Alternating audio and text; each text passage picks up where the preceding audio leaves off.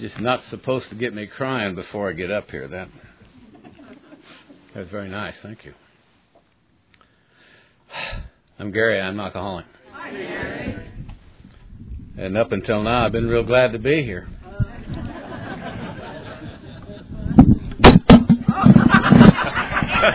Story of my life.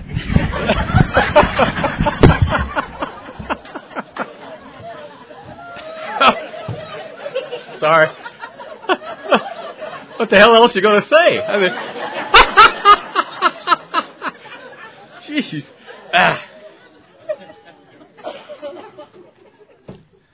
Did I say I was Gary and I was an alcoholic? Okay. Forgot everything else. My dry date's the 3rd day of December, 1964. And anymore, I wonder if I'm announcing that because I'm bragging. But doesn't matter. That's what it is. And you set up the meeting getting the Al-Anons irritated with us, just first thing out of the box. Before I forget, I truly am grateful to be here. And Todd and Chris and all you people that just busted your tail to put this together, I thank you. I really do. This is a privilege. Julie and I were driving over here yesterday, and I said, I sure hope this is an opportunity for us to see at least some or most of the people we've known from this part of the country since we came here. And just quick story. I'm an old timer. Old timers are allowed to tell stories, aren't they? Okay. We moved to Indianapolis in the fall of 1977. We wanted to get there in time for the blizzard, and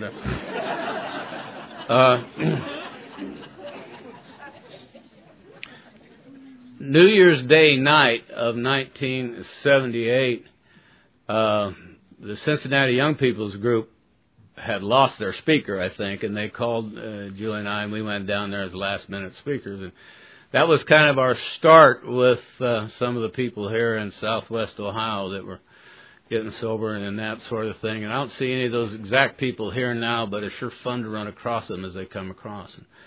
And through throwing Matt and some of these guys around here, and Laura, I don't see where she is right now, and some of those that have been around here for us and done what we learned to do in Denver a long time ago since we got there, there's been some pretty phenomenal changes in AA around here. And there's just some powerful AA members around here, and you people are very fortunate. I was impressed with the amount of sobriety in the room. Anymore, I go to a meeting, and because the only guy I've had more sobriety than I have had at a meeting a while back is a few months ago I was with Clancy. He told me to keep coming back.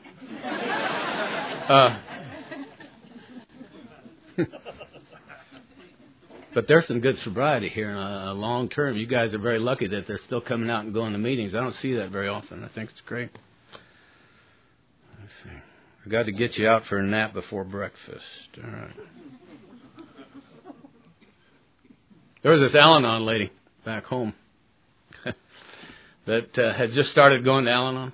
I don't know if you heard about her or not, but she's going to these meetings and she's learning how to deal with her husband and let go with love. For you alcoholics out there, you haven't lived until you've been let go of with love.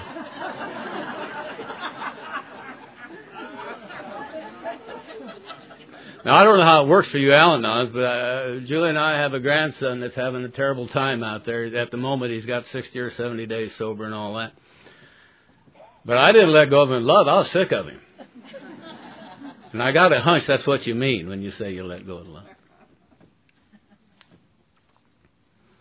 But this lady had gone to Al-Anon and learned a little bit about that and how she had to quit hounding the guy about his drinking and that sort of thing. So this one night he comes home.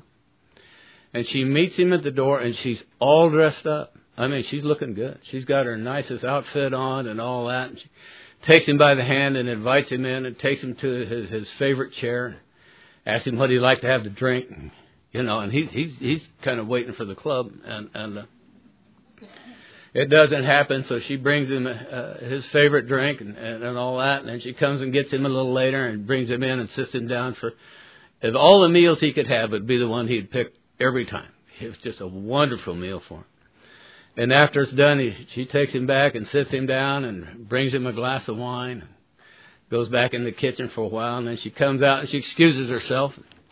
She goes in another room. She comes back out in her sexiest negligee. And she kind of sits down in the arm of the chair she lives in, and shows him a little leg there and says, "You want to come back in the bedroom with me?" And he looks at her and he says, "Well, I just as well. I'm going to catch hell when I get home anyway."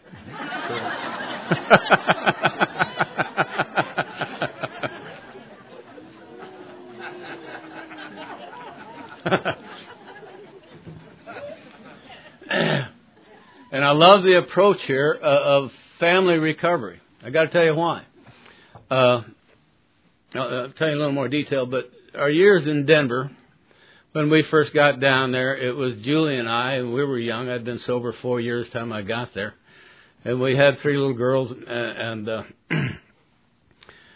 we're thrown in with the Denver young people, and we're one of the few couples that are married there with all that. But we were turned on to some meetings in Texas and that sort of thing, and we would go down there. And they really did this AA Al-Anon thing together. And they did it wonderfully well. And they showed us how to do it, don't they? I mean, with that. And we got into more and more of that, of this family thing, as time went on. We had a great deal of this, and now we moved to Indianapolis, and boy, it's lucky they're in the same room together, and with that. And so we're doing the same thing. But what scares me about all this is a really good member of my home group, a young man that's just really sober right now and doing the right things, been through the book, taking his meds, helping people, and that came to me the other day, and he says, "Why do they wait till 8 o'clock to start the AA meetings?" And I said, "So they can go home and have dinner with their families and come back like that." And he said, "I never thought of that." I think about it. There doesn't seem to be that many of us coming in, still an intact family, at least almost intact, sleeping under the same roof. And that scares me. So when I see something like this going on, and the Fellowship of the Spirit in Colorado, that's a conference where the Al-Anons and the AAs are on the same committee and meet every other month, every year, throughout the year to put this thing together. And they're all a very big part of the whole thing. And it's great. And I'm glad to see it. And a great deal of fellowship and love and fun comes out of it. And keep it up. I'm proud of you. I think it's great. On the 3rd day of December 1964, it was about a month before my 25th birthday. And I had had a little chat with Julie and her parents. I wasn't living at home, but I'd been invited back to the house. I thought I'd got away with something because I called the house and told Julie I wanted to see the kids. And I thought if I could get my foot in the door, because currently it was time out for bad behavior. And she said, "Sure, come on down." And I get there and I go in the house, and her dad was there. You had that conversation with him, with her dad? And so we talked about what we were going to do with me. And you need to know something. I was really tired. I had taken a couple of pretty severe beatings. I'd recently run a little Plymouth Valiant up the back end of a cement truck, and it just kind of a string of bad luck.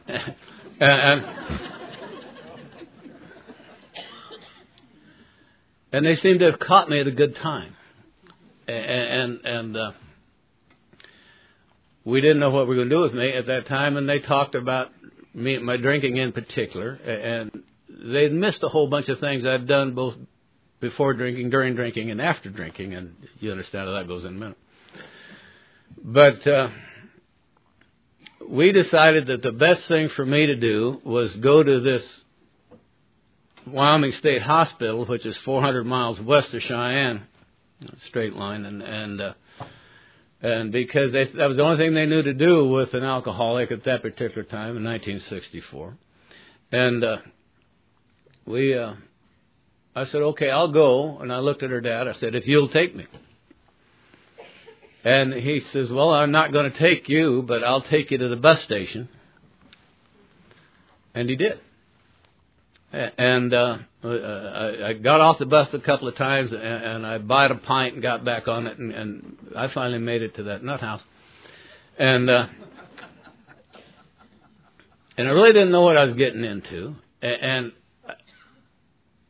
I was at a place, I think, certainly emotionally, but my thinking is I had to do that because there's nothing else I can do.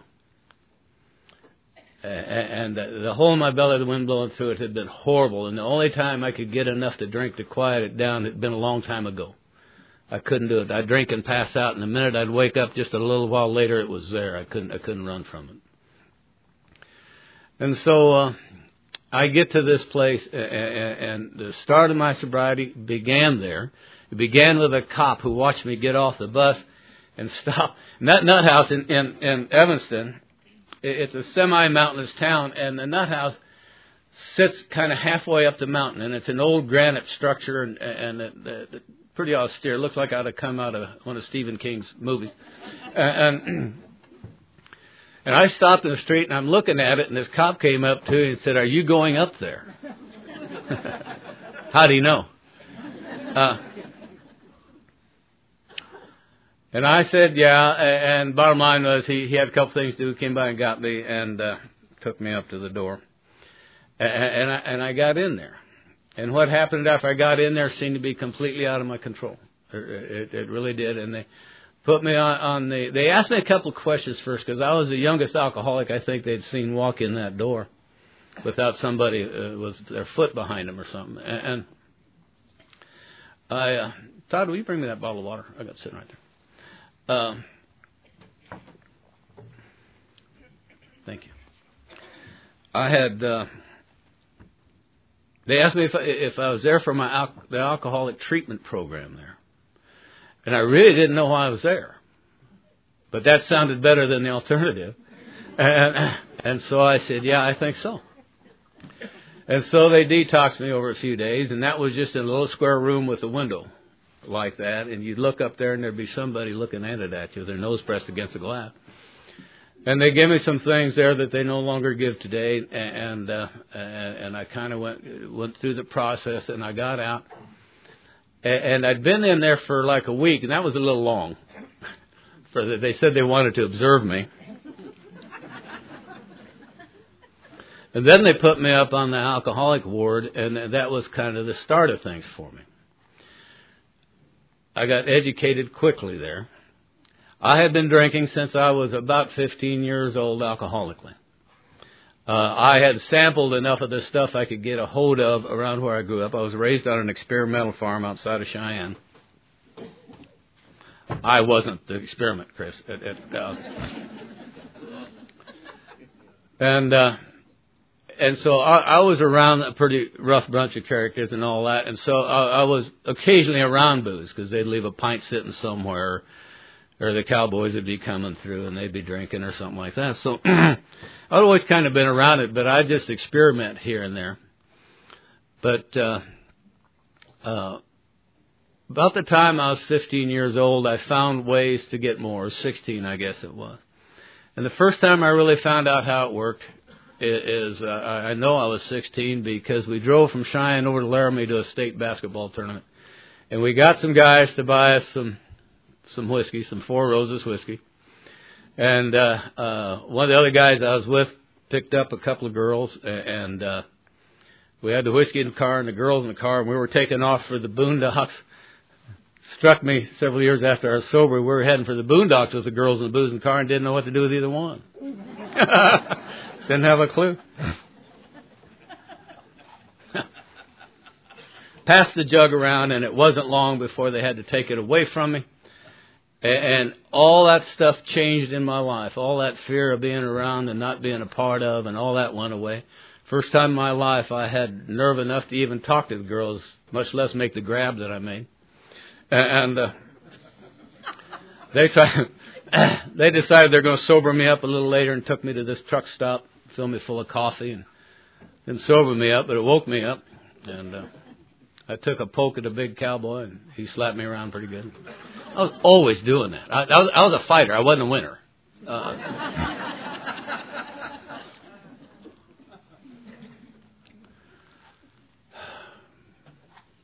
Julie and I dated, again with occasional timeouts for bad behavior, for the most part of our high school years.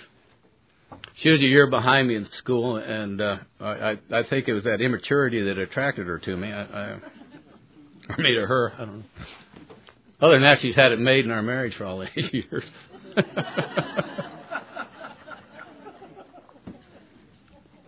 tell you more about that, too. We had 3 children in rapid succession. 3 little girls, beautiful little girls. My youngest one was, about 5 months sober when I got out of that nut house? 5 months, yeah, she was sober. 5 months old. When I got out of the nut house, and that's my first memory of her.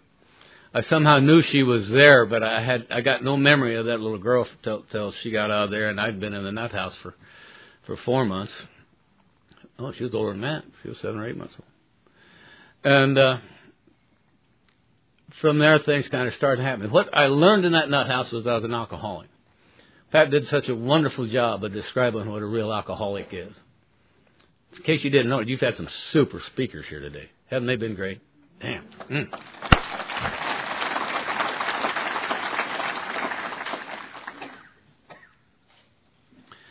And I caught on to that a little bit. I understood that I was powerless over alcohol, and what that really meant was just what Pat talked about. I can't stay away from the first drink, because once I do, you got no idea if or when I'm going to stop.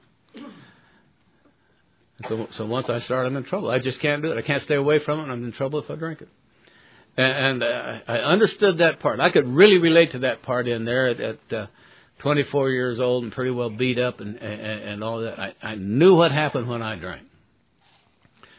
And so I caught on to that. I caught on to AA because they would march us out of the alcoholic ward down to a meeting room on the first floor. And you'd stand at the window and you'd look at the cars drive in from Salt Lake City or Evansville or Evanston, and you'd just look at the cars. And I remember doing that. We'd stand there with the guys wondering what was going to happen when they came in the door and all that. And I remember looking at one guy, Joe, and I said, Joe, they can't be alcoholics. Look at those cars. They got chrome strips on both sides. One-piece windshields. You know? I hadn't been familiar with anything like that for a long time. Particularly that Viad after I crawled up the back of that cement truck. What happened there is I got my physical health back pretty quick. It didn't take too long, and I'd gone in there like about 128 pounds. And when you were talking, I remembered that. I was so skinny. If I walked fast, my legs whistled. It was crazy. And I came out, and it wasn't long in there. They taught me to eat again and all that, and I grew up physically a little bit, and was going like that. But I'm going to these meetings, these AA meetings, and I'm hearing people talk about their life not drinking. They talked about God, and I'd quit listening. They'd talk about any number of things, and I'd quit listening now that I think about it. But somewhere in there, I got a hold of enough to understand that I didn't have a chance if I drank. And somehow I had to find a way not to drink. And I remember they would say, if you don't take the first drink, you won't get drunk. And I thought, boy, that's stupid. No stuff. I wouldn't. And I knew I didn't have a chance of not taking that first drink. I just knew it. I believed it from the minute I got here. I don't know why. I'm not that bright. I don't catch things at first go around, but I caught it then. So my first acquaintance with AA was in that nut house, and it was a program of attraction, because had I not been attracted to that meeting, they'd have sent me to a different ward. And that other ward had bars on the doors and pretty rough-looking characters in there. And one day I was sitting down there during that week, and I'm sitting in the canteen drinking coffee with some of the other alkies in there. All of them were older than I substantially. Round tables just like these. And they got to talking about what they were going to do when they got out. And I remember thinking to myself, because these guys were talking, they were going to go back and get the ranch back. They're going to go get the family back. They're going to go get the business back. They're going to try and get a job back. I thought, I'm in a room full of has-beens. It struck me I'd never done anything. I never was.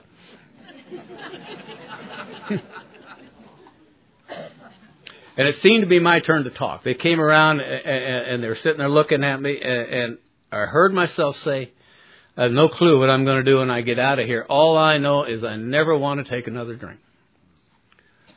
And I heard myself say that. I promise you I had never thought that before that instant. It hadn't been to my mind. Never had. And, of course, I qualified to be a member then, but I didn't know that. And that was pretty much the way it was for me. I knew I couldn't drink, and I knew that I was pretty well going to have to hang around Alcoholics Anonymous. And when they let me out of that thing after 16 weeks in there, they'd set up this deal where they'd send me to college. It was a free ride. They were buying my books and paying our tuition and giving us enough money to maintain Julie and the kids. And it beat hell out of finding a job. And so that's what we did, and we ended up going to school in Laramie. Real quickly, I went through college in Laramie. I took a degree in accounting in 3 years in the summer, because when I stopped being real busy, I was in real trouble, because I had to be with me, and I'm bad company. The hole in my belly, the wind blowing through it, was at least as bad at 3 years sober as it had been the month I stopped drinking. Because I didn't have any kind of a program. I was still suffering from untreated alcoholism. Probably had been through as good a treatment as the country had to offer, the professionals had to offer in this country. Incidentally, they don't do any better now than they did in that nut house back then. The odds still seem to be rolling out about the same. And maybe a little worse because they're kicking God out of the jitter joints. But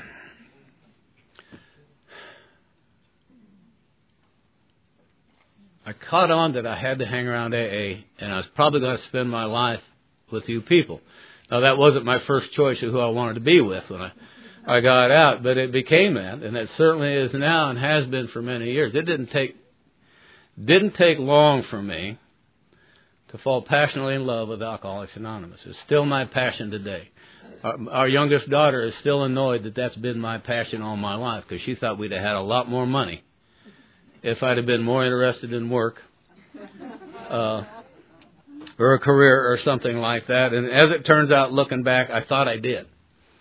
But every time I got enough money that we could afford it, the bills seemed to be closely paid or almost paid, we went and did something in AA. And effectively, we've been doing that till today, for 40 years.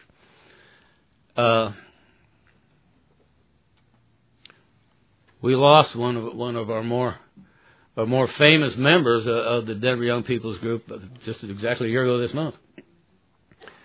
With that, who wrote down that he picked me as his first sponsor because I was a family man who seemed to love this fellowship more than anybody else. I think that's a hell of a compliment for what it's worth.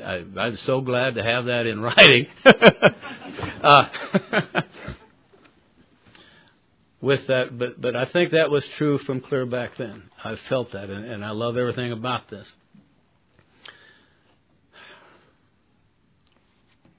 Finished, got out of there. We went straight to college. Went to AA in Laramie, we're at the University of Wyoming. And that went something like this. I found it quickly. The AA group in Laramie met twice a week, one on Mondays and Fridays when somebody else showed up. I had the good fortune of having them make me secretary because I really needed the money. And I made amends for it.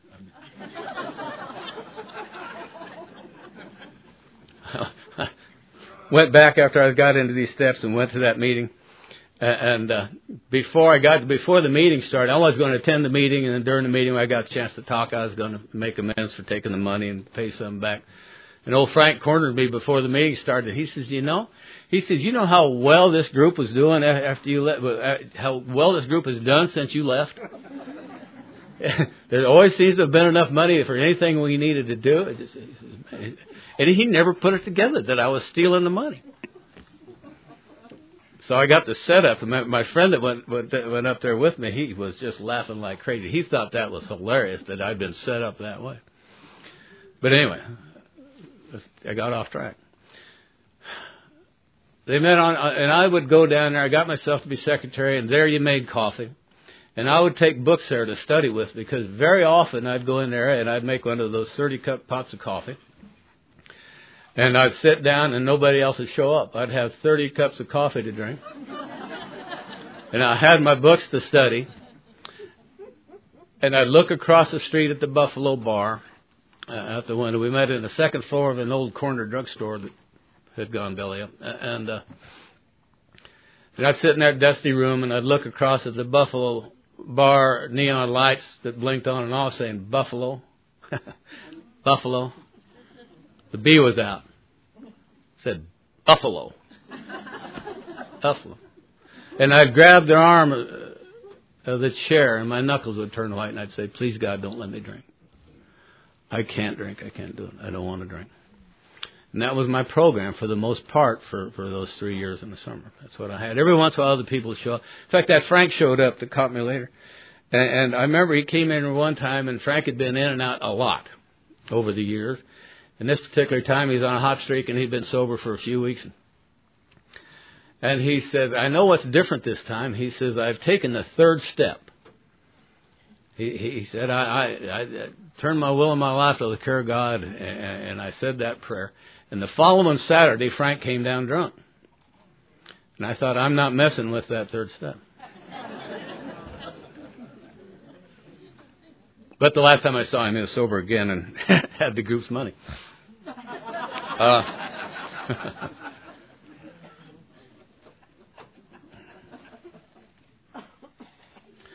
I finished college there in 3 years in summer because I couldn't take any time off. I couldn't stand it to be with myself. That was my program. Every once in a while we'd hear some people from Greeley, Colorado would drive up, or people would come over Cheyenne. But I never caught on what was going on. Took a job with a big oil company that put us in Denver, and I started scrambling for meetings in Denver. And I found one down on the south side that was just because that was close to where we were living, and I attended that for a little while. And I was by far the youngest person in that meeting.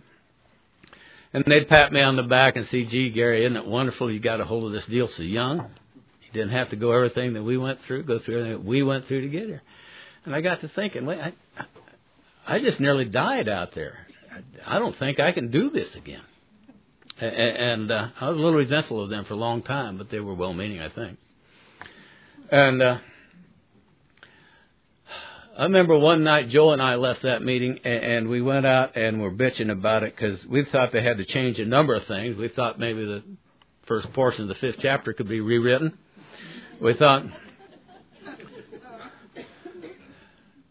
And somebody suggested to us that we go try the Denver Young People's Group. They said it met down on 16th Street near the Denver Post.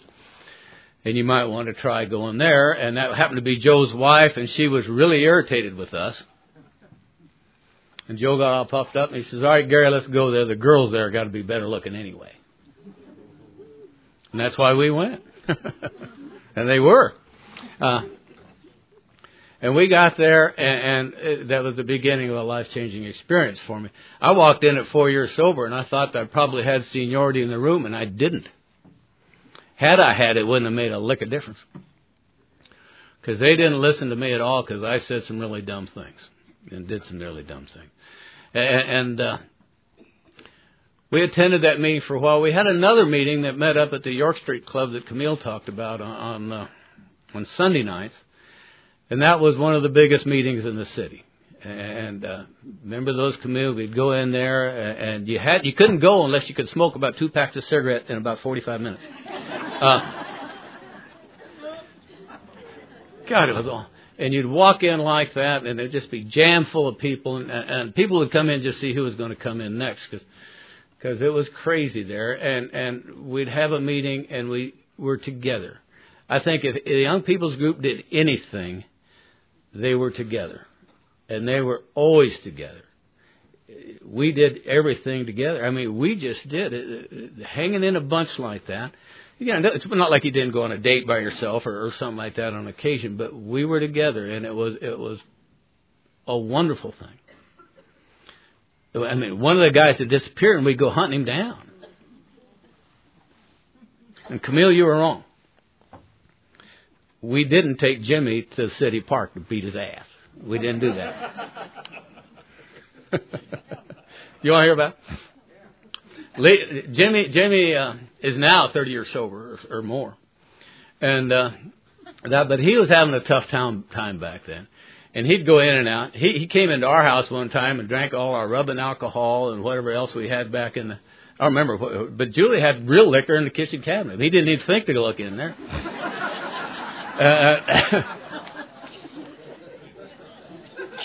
And Jimmy was at a real disadvantage because his uncle was also named Jimmy, same last name, who had a great deal of sobriety and was a very well-known long-term sobriety guy in AA there. And here little Jimmy comes along and got this other thing going. So one of the members of the group, Lee, tells Jimmy after about the 50th time Jimmy comes back, he says, Jimmy, you go back out and I'm just going to beat the stuff out of you. You spell stuff differently. And not much long later, up by the Hand of Hope, you look down the alley and here comes Jimmy. And he's literally just coming down the alley just like that. Lee goes out there and just beats the stuffings out of him. Lee's sober, or Jimmy's sober. I can't tell you that did it. We had to go get Lee and pull him off of him. That is not a recommended 12-step routine.